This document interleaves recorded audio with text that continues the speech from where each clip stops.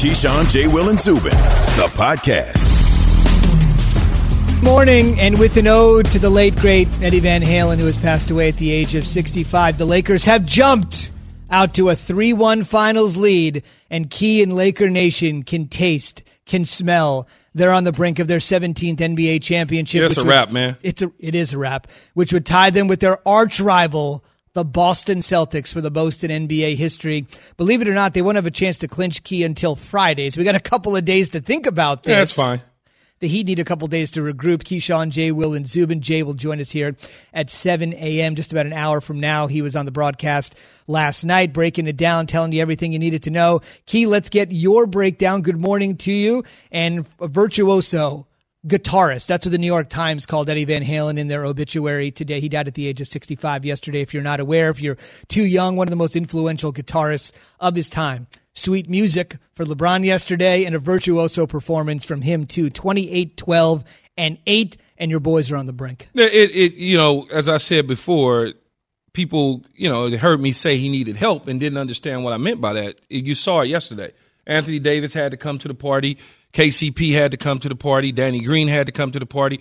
I didn't need Kuz having 19 points, the 9 points that he had, and was very efficient at getting those. That is what I'm talking about when I say help, Zubin. And when you look at it, LeBron James sent a message to his teammates after his nap by sending a text and telling them this is it. This is a must win. This is pressure.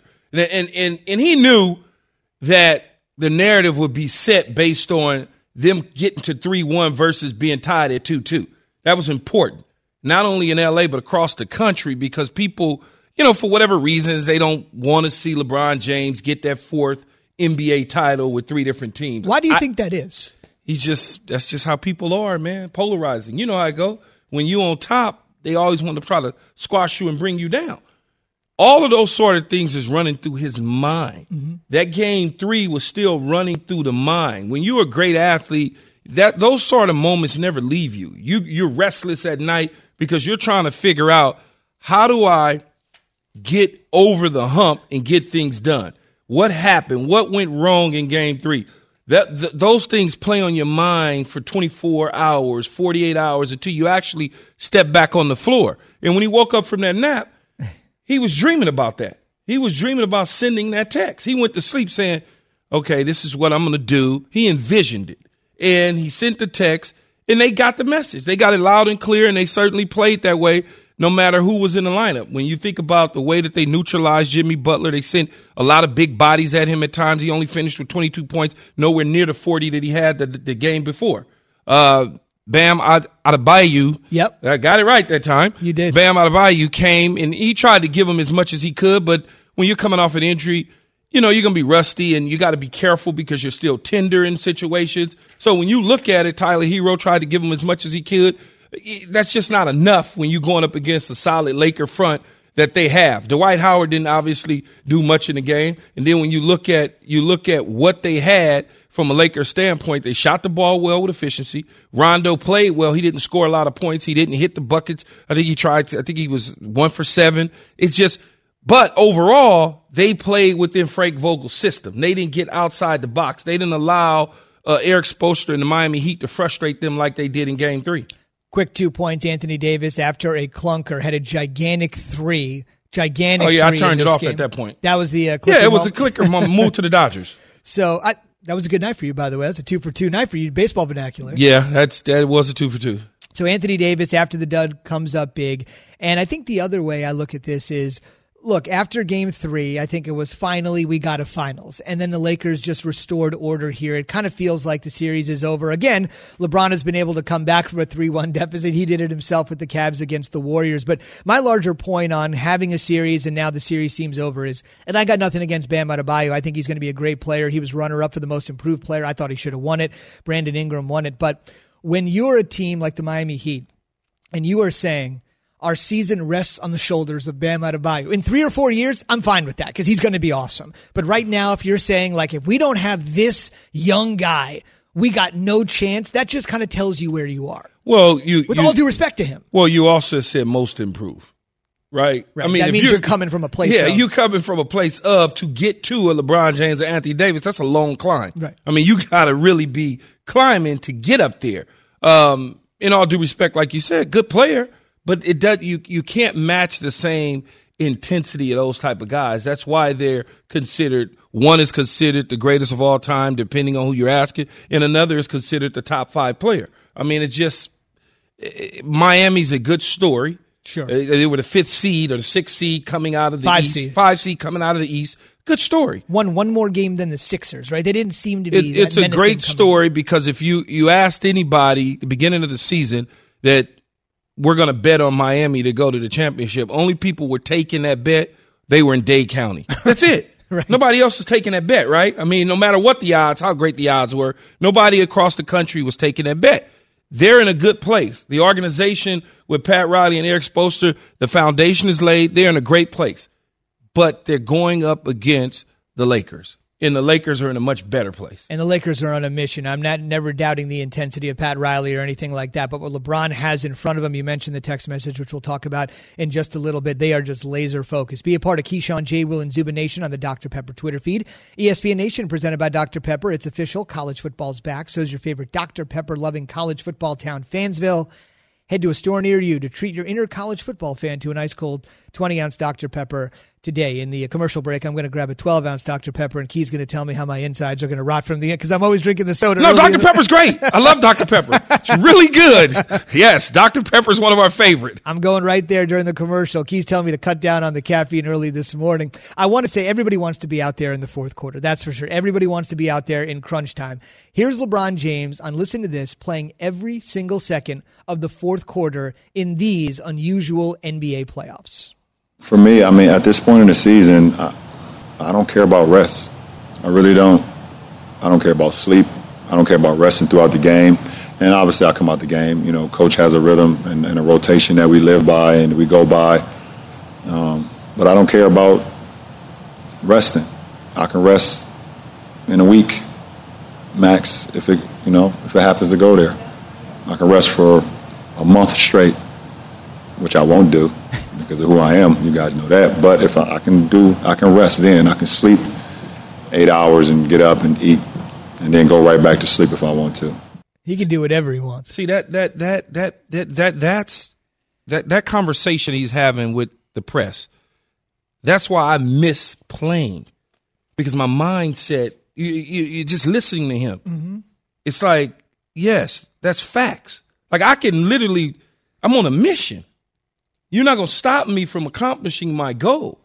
You know, and like I told you before, dude wasn't sleeping, and I didn't even know that because I didn't hear his presser. Yeah. But I just know the mindset of a player that's on a mission because I've been there before. You don't sleep. Right. Literally, like you up looking at the ceiling trying to figure out how in the hell am I going to get at the Miami Heat and stop the bleeding.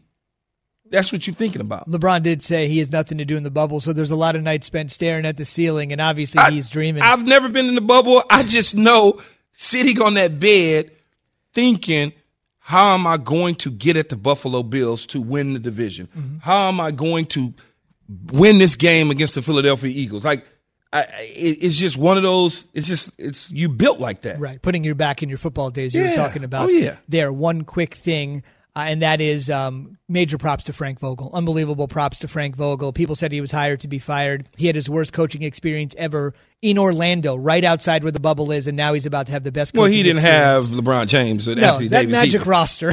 Aaron Aflalo isn't exactly LeBron James there. No. So it's a little bit of a difficult situation, but it's great because Vogel had a terrible experience in Orlando, and now in Orlando he's going to have the best of his coaching career. Still to come, LeBron is now on the verge of doing something in the finals. Michael, Kobe, Magic, Larry, Kareem never did.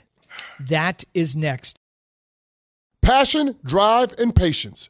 The formula for winning championships is also what keeps your ride or die alive. eBay Motors has everything you need to maintain your vehicle and level it up to peak performance. Superchargers, roof racks, exhaust kits, LED headlights, and more. Whether you're into speed, power, or style, eBay Motors has you covered. With over 122 million parts for your number one ride or die, you'll always find exactly what you're looking for. And with eBay Guaranteed Fit, your part is guaranteed to fit your ride every time or your money back. Because with eBay Motors, you're burning rubber, not cash. With all the parts you need at the prices you want, it's easy to make your car the MVP and bring home huge wins. Keep your ride or die alive at ebaymotors.com. Eligible items only. Exclusions apply. Have you ridden an electric e-bike yet? You need to check out Electric E-Bikes today, the #1 selling e-bike in America. Two things stand out that bikers love about Electric. Number one, the majority of their models come pre-assembled, so you don't need to be a bike savant to ride them. Number two, Electric wants to empower riders to spend more time exploring outside on their bikes, so they've made range a priority. Long-range batteries allow riders to hit typically around 65 miles of range, or up to 150 miles on some models.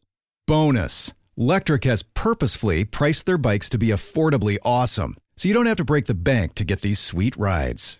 See why people who have made the switch to electric bikes have fallen in love with biking again by visiting lectricebikes.com. That's LECTRIC ebikes.com. Keyshawn, J. Will, and Zubin, the podcast. Here's a question for you as you hear LeBron James talk about what this moment means for him. Keyshawn, J. Will, Zubin, presented by Progressive Insurance. All of our guests join us on the shelf. Pennzoil Performance Line. J. Will, fresh off his duties working on NBA Countdown and taking us through the game last night. He'll join us in about 45 minutes or so. Can't wait to get his first blush thoughts now that he's had a chance to sleep on it and think about everything that went down. Key, quick question for you, as I mentioned. Quick answer. How many text messages do you think you send in a day? In a day to you guys or just in general? Well, I know you don't send any to me, and I definitely don't respond. But do get them. I get them. I don't really respond. But how many do you send in a day? Friends, family, associates, your agents, your football friends?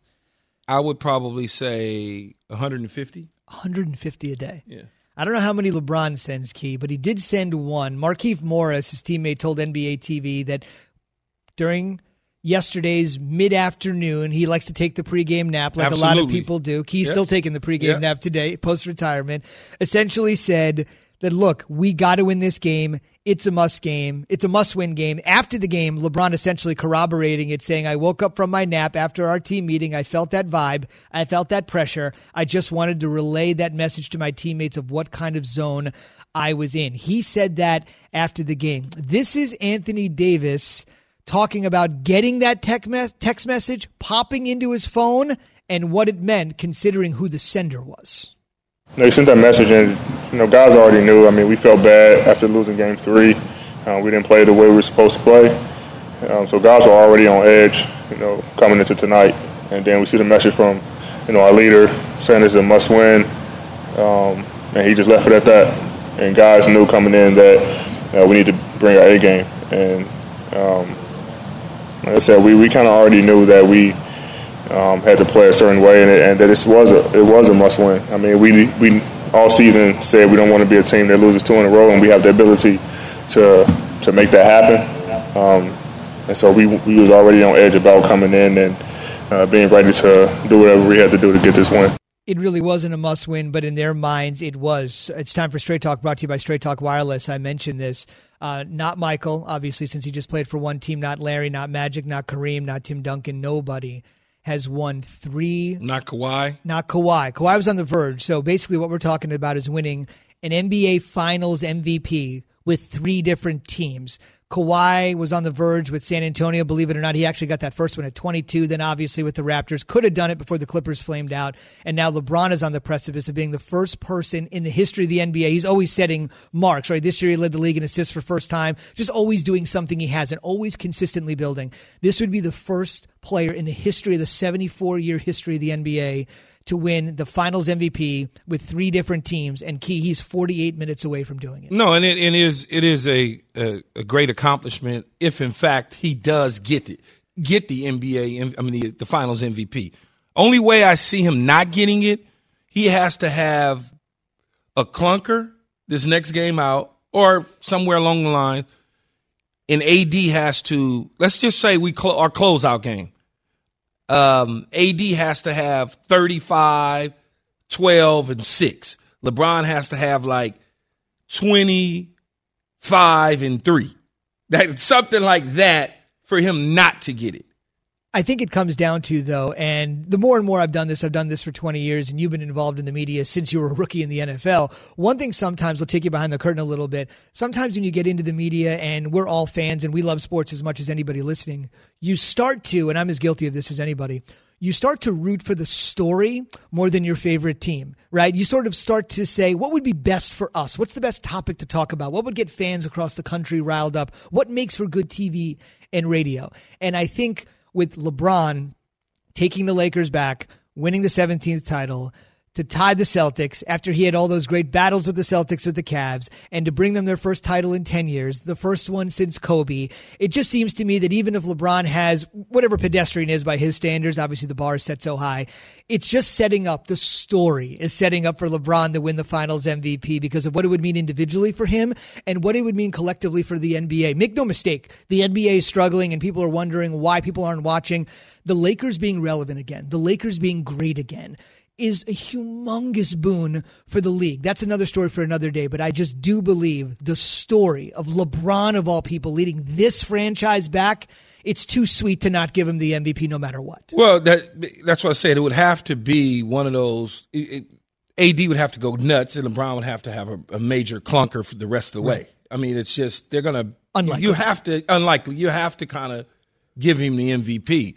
As I said to you before, his mentality, and I know that people would think that I'm biased because I'm an LA guy and I'm a Laker guy, right? But his mentality speaks to Laker franchise, Laker organization, what it's like to be a Laker, what it's like to win championships. What are the specific attributes you're talking about here? It's the focus. It's the leadership. It's the dog in him at the moments that matter most. It's sending the text message and saying to his teammates, you said it, Zubin, oh, it's really not a must-win. No, it's a must-win. He said it because the pressure.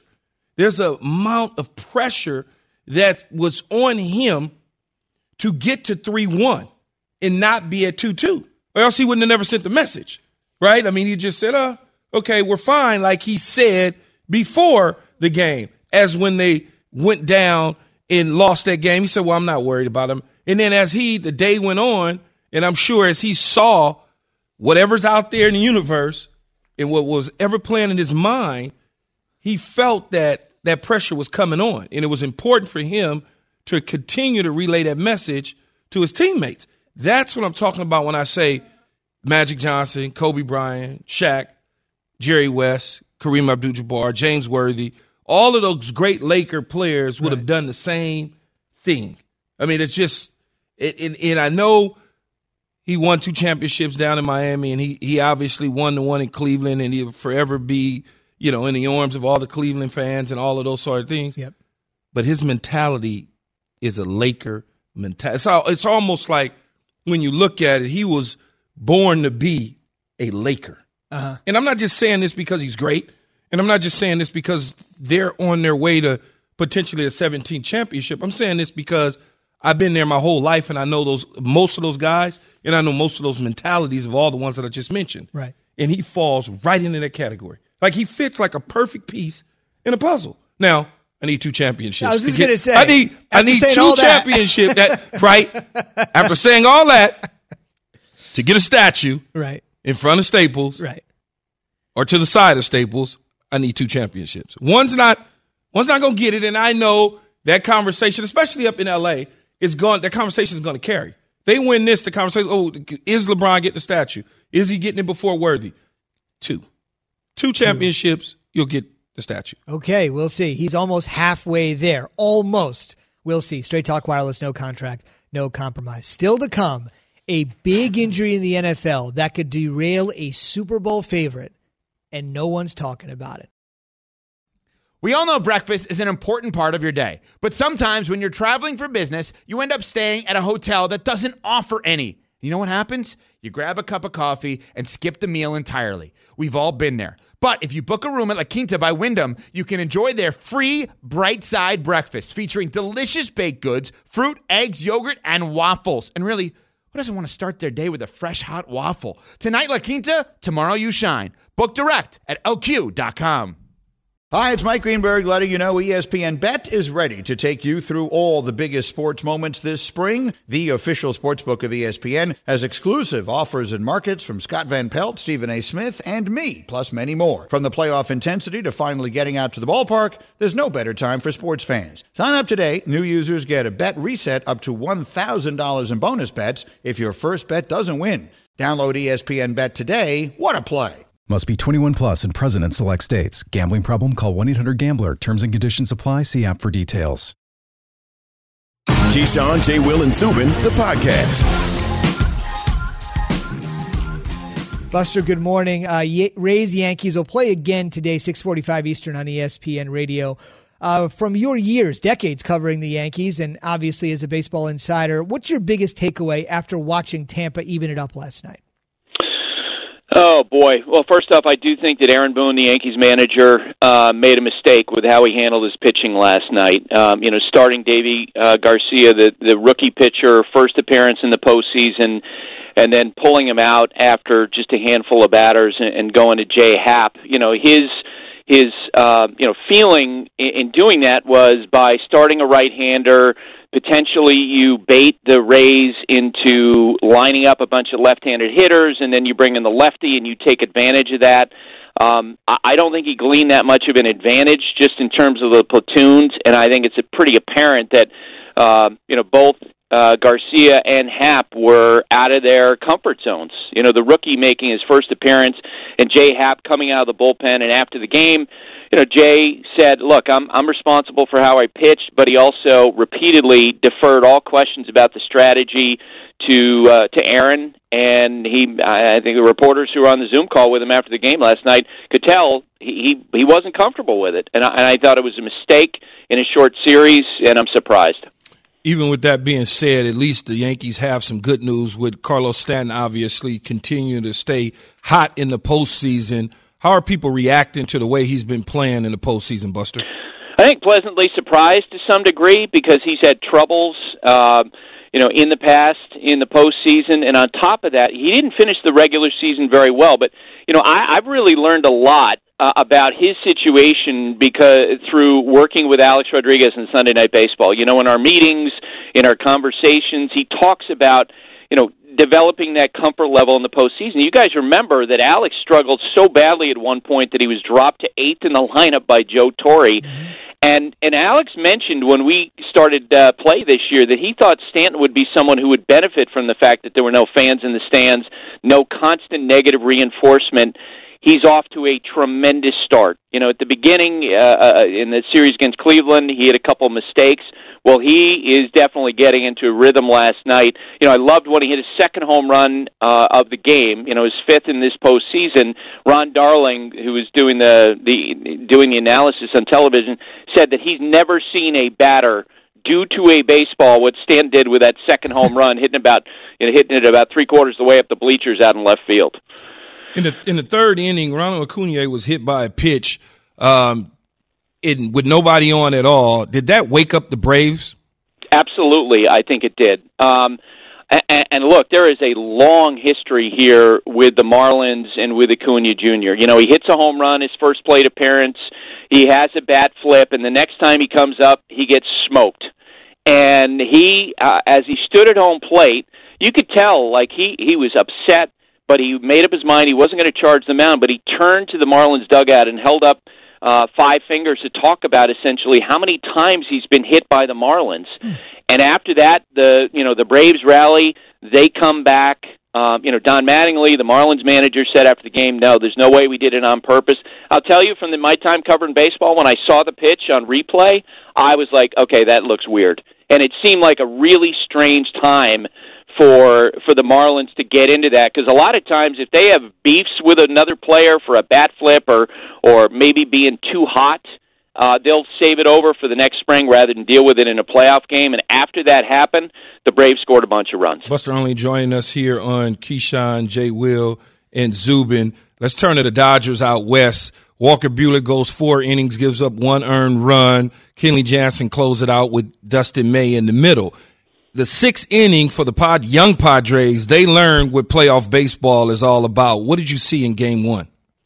Well, Well, the biggest thing for me about last night was it really revealed how the Padres are going to struggle for pitching depth because, Mike Clevenger was their big acquisition before the trade deadline. They get him from the Cleveland Indians, a guy to front the rotation.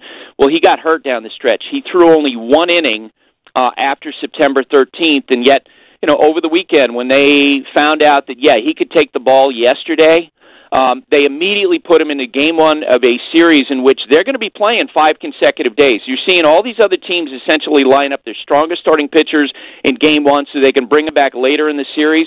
The Padres were so desperate they line up Clevenger, having thrown just one inning in almost a month in game one, and he threw just 24 pitches, got 3 outs, and had to come out of the game.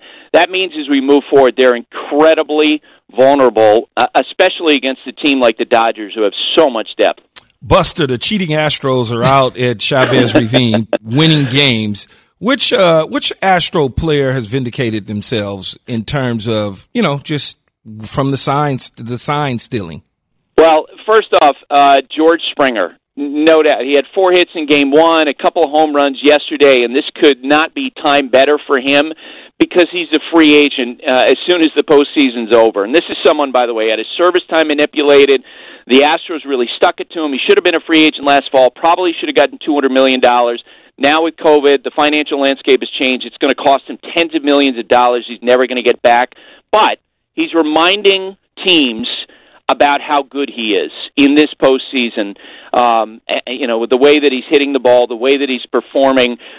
And I'd say this, too, just watching the Astros play, they are clearly freed up mentally, where they've got to the point where they're like, you know what, everyone hates us, so we're just going to go out and play the game, we're going to have fun, we're going to have a big old chip on our shoulder because we think we're unfairly chastised for what happened, and they are thriving. The one concern for them as we go forward, Zach Greinke, who went into the postseason as number one starter, dealing with some kind of an arm issue, and we don't know when or if he can pitch again. And there's no Verlander either. Right. Huge. We'll have all 4 series resumed today. First pitch of the day between the Marlins and the Braves will be at 1:45 Eastern. And then, as Key said, the cheating Astros will be up next. Yankees and Rays after that. In our stadium, too. That's a great storyline we have to talk about, especially after 2017. We'll get into that in a second. And then the nightcap, Keys Dodgers and the Padres at 8:45 Eastern. By the way, all 4 games available on ESPN Radio and Buster's podcast, the Baseball Tonight podcast, available every single day during the playoffs, during the weekdays, and essentially, as Buster said, not too many days off, so download them every single day. Great info. Buster, thank you very much.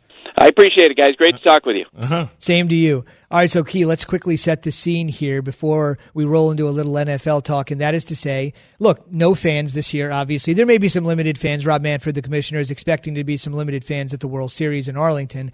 But if there's any team that could benefit from having no fans, obviously it's the Astros, because every fan base outside of Houston was ready to go there and boo every time the Astros came to their ballpark. So you got that as one, and then as you mentioned, the Astros sort of returning. I know you love true crime. Yeah. He's a big Dateline scene of the guy. crime. I was returning to the scene of the crime. I was there. Wrapped up the 2017 World Series in L.A., and then only later we found out how they got it done. Yeah, I was there. I left in the bottom of the 5th.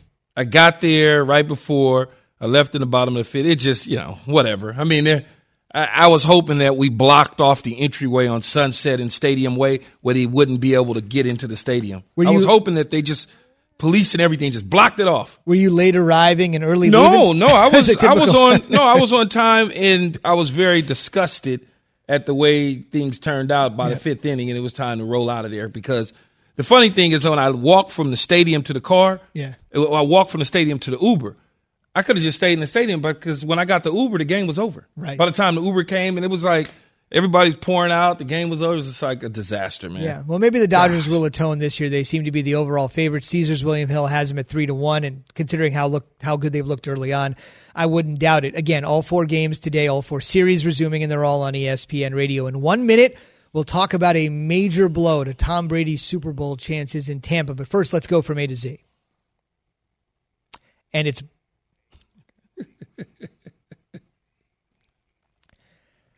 And it's brought to you by Redbox. New at Redbox, irresistible, hilarious comedy from the writer-director Jon Stewart. Yes, that Jon Stewart, starring Steve Carell and Rose Byrne. Visit redbox.com for all the ways to watch. Lakers over the Heat, 102-96, 3-1 series lead. It's pretty much a wrap, you would think.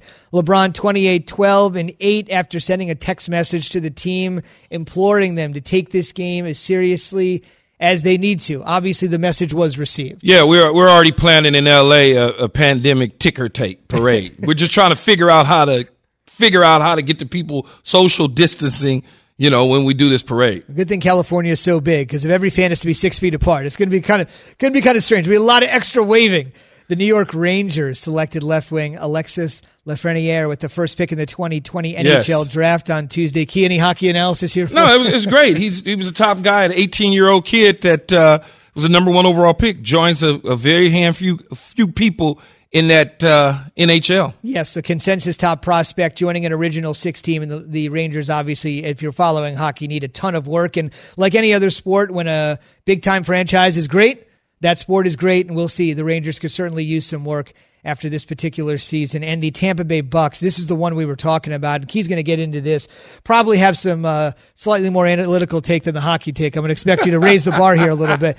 O.J. Howard, the Bucks tight end, on IR with an Achilles injury, so he's done for the season. It happened in the fourth quarter of Sunday's win when they rallied against the Los Angeles Chargers. And the reason I want to bring this up, by the way, the Bucks are going to have to get on life without Howard tomorrow. Short week. They'll take on the Chicago Bears. Brady and company will, as the NFL season will hit week 5. Here's the thing about it, Key, when you talk about O.J. Howard, we just got to mention, because this is an Achilles, clearly he's going to be out for the season. But as we discuss it further, this year, just when you see IR anywhere, if you're on your phone, you see a story, just remember this year IR is different. Back in the old days, IR meant you'd be out for the entire season. Yes. And then there was an 8-game IR, so you can miss half the season, but then you can return. But this year, because of everything that's going on with COVID, this year, IR means a minimum of 3 games. Obviously, this is an Achilles injury, but just if your favorite player, your team is an injury, and the guy is on IR, remember, he could return as early as 3 weeks. So let's get into the conversation here. This is obviously a season-ending injury.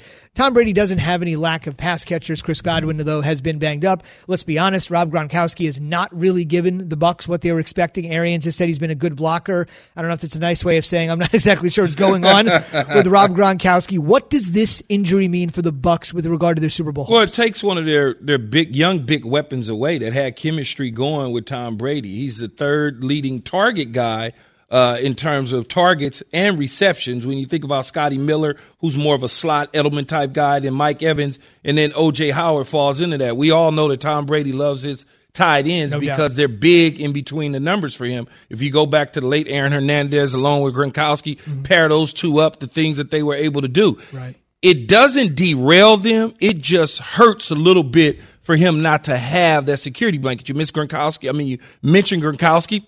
He's not the same Gronkowski. Now, maybe in week 12, he becomes something. He's in shape. He could do some things. He gets in the playoff form, and he becomes playoff Gronkowski, possibly.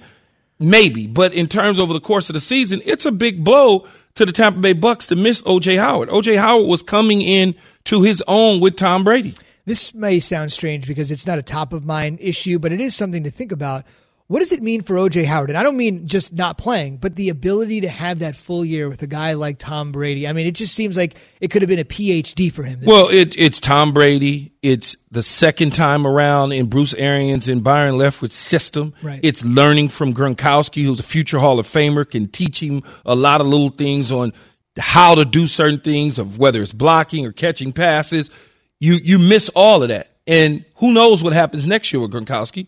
Who knows what happens next year with Tom Brady? Yeah. Maybe Brady says, I don't want to play next year. I'm done now. I mean, it's a shame, and I'm sure he'll have full recovery and be back trying to get to his old self. But Achilles injuries are real tough. He does have a 2-year, $50 million contract, does Tom Brady. But obviously, as we know, everything is year to year. Is he the difference between them getting to the Super Bowl and not? Does he have that sort of impact? I know you said it's going to alter it a little bit. No, it doesn't. It doesn't necessarily have the impact of getting to the Super Bowl, but it has an impact on how they want to run their offense. Okay. When Brady has 2 tight end sets, that he's comfortable with O.J. Howard, even though he knows Gronkowski, O.J. Howard can stretch the defense where Gronkowski can't anymore. O.J. Howard can run crisp routes and be in position to catch balls where Gronkowski can't anymore. It's a different it's a different tight end situation. You can flex him out. He can also play a receiver position for you if you need him to. He was learning how to become more of a dominant blocker. It's a blow to their offense. Tampa Bay, again, will kick off week 5 of the season. They'll take on the Chicago Bears. That's a win. In Chicago tomorrow. That's a win. Nick Foles is the quarterback. Hey, it's Tom Brady versus Nick Foles again. Remember what happened the last time? Oh, God. What are they going to come up with, a Chicago special? Philly special work. There's not much special happening in Chicago, Key. I think that's pretty obvious at this point. On the other end, a quarterback that's just now beginning his career, time's close to the end here at the age of 43, not obviously is Tua Tagovailoa. Picked 5th overall. They tanked for Tua, didn't really have to. Played well second half of the season, got him at the 5th overall pick. Yet to play a snap. Head coach Brian Flores says when they take on the San Francisco 49ers, who have quarterback issues of their own, on Sunday, that'll be by the Bay, that Fitzpatrick is going to start. I think you know what you have in Fitzpatrick. The Dolphins are struggling again. But here's the issue for me, and maybe you can kind of take us inside this as a player and what gets out and what doesn't. The whole issue with Tua is simple. Nobody knows how healthy he is. Like, that's the whole thing. Like, I understand they're struggling, throw Tua out there. He's got to learn somehow. Nobody can definitively tell you, outside of the organization, there is no one that can tell you how healthy he is. And that's true outside the organization, but the organization knows how healthy he is. And so I would lean on the organization to make a decision on when to play Tua. And when you look at it, I said from the beginning of the season, it's the 5th to 6th week game that you start thinking about playing Tua. Right now that you go up against the San Francisco 49ers, this may be a time without the Bosa's of the world to take a look at that and see if you want to put him in, depending on how the game goes. And I was looking at their schedule. You got a Von Miller list, Denver Broncos after that. Yep. You have the Chargers defense, which is good. And then you go up against the Rams, the Cardinals, and the Jets. Mm-hmm. I like to get a guy in sooner rather than later if I've already made my decision that Fitzpatrick is not the guy, right? You make that decision. He's a stopgap. He's going to teach him how to study in the pros. He's going to be there to pat the guy on the back when he comes off the field on a bad series or two. That's what he's there for. So at some point here in the next couple games, you've got to strongly think about inserting Tua into the lineup so he can get some reps. And now when you get to the back end of that schedule and that schedule gets tougher and you face some of those tough defenses, you now have a guy who understands the speed of the game is not too fast for him. It's slowed down a little bit. Throwing him out there to the Wolves at the end of the season to get 3 games in, you don't want to do that to a young quarterback. You want to let him take his lumps for a couple weeks, let things smoothen out for him. So now he understands the defenses that they're trying to run at him. He gets it. And he becomes a better player for you the following year. That's just my observation on it. Now, they can do whatever the hell they want. That they can. Keyshawn, J. Will Zubin, presented by Progressive Insurance, with insurance for cars, homes, boats, motorcycles, RVs, and commercial vehicles at 1-800-PROGRESSIVE and Progressive.com. From a wide receiver standpoint, take me inside, right? You know I love saying that. Take me inside. Take me inside. That's about $12 in a jar, but okay. It is a crutch phrase for me, but he's the future of the franchise. Everybody says he spins such an incredible ball when he was at Alabama. If you're a wide receiver, and you know, like, this is my guy, at some point, sooner rather than later, this is my guy, and you're going to get what I like to call the Fitzpatrick fade, right? He always starts pretty well, and it's a great story. We hear about the 8 kids and the beard and the Harvard. It comes up every single year. And then he's like, oh, that's right, he's Ryan Fitzpatrick. Nothing against him. But as a wide receiver, if you've got somebody like that that's ready to go, do you kind of salivate? Like, if you watch him at practice, they used to say this about Mahomes, like, bro, I know this guy ain't going to play. You got to watch this dude at practice. Alex Smith is good. This dude is something else. As a wideout, is there something about kind of seeing the pretty ball, knowing that I could be on the receiving end of this sooner rather than later? Absolutely. You want to have balls thrown to you like handoffs, like meaning like you're next to a guy, even though he's throwing 20 yards down the field, he just hands them to you. You don't want to have to make all these adjustments, tweak your back, turning around. I don't want that. I want a guy who is very accurate and knows how to deliver the football with rhythm, precise, not knuckleballs, breaking my fingers. You want a guy like Tua. I never really looked at quarterbacks like that. I just said, whoever it is, I'm fine with it. But as I got to get guys like Vinny Testaverde and Brad Johnson, opposed to some of the other ones, it was like a died and went to heaven, right? It was like, woo, because the ball you could see it coming coming off their hand. I mean, you can see it coming out. And when you see it coming out, you can make the necessary adjustments, not only with your hands and eyes, but with your mind on how you want to catch it, what you want to do with it beforehand, because you know the ball's going to be right in a place where you can catch it and run. That's extremely important for receivers. When you talk about yak yards, it's about catching it. If I got to adjust to every damn ball. Yards after catch. Yak yards. If I got to adjust to every ball, Zubin, I'm not able to catch it, tuck it, and run. If I got to turn around, by the time I turn and twist my back and catch it, just like that, the defense is on me. But if I get it right in my hands, I can tuck it, stiff arm. I can do a lot of different things with it. And Tua, with his accuracy, will give the Miami Dolphins that. We're in our final minute. Joe Burrow is playing for a team that hasn't won a playoff game in 30 years. Justin Herbert got in there under the strangest of circumstances, looked great. In any way, shape, or form, did the Dolphins just say, this ain't Carson Palmer, John Kitna, man. We can't just sit this guy forever. We got to get him out there.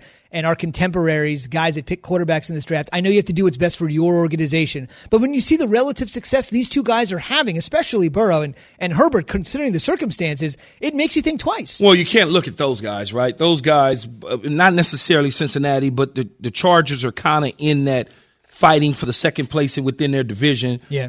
Miami's not. It's Buffalo, New England, and that's pretty much it. Can you believe that order, by the way? Which Buffalo. One? Oh. Well, yeah. Well, I mean, they've been coming for the last couple of years, right? That's true. So when you look at it, I think at some point, Tua will play earlier rather than later. We'll wait for that. On the way, how in the world can the Heat rally and possibly win the NBA Finals? He's loving it.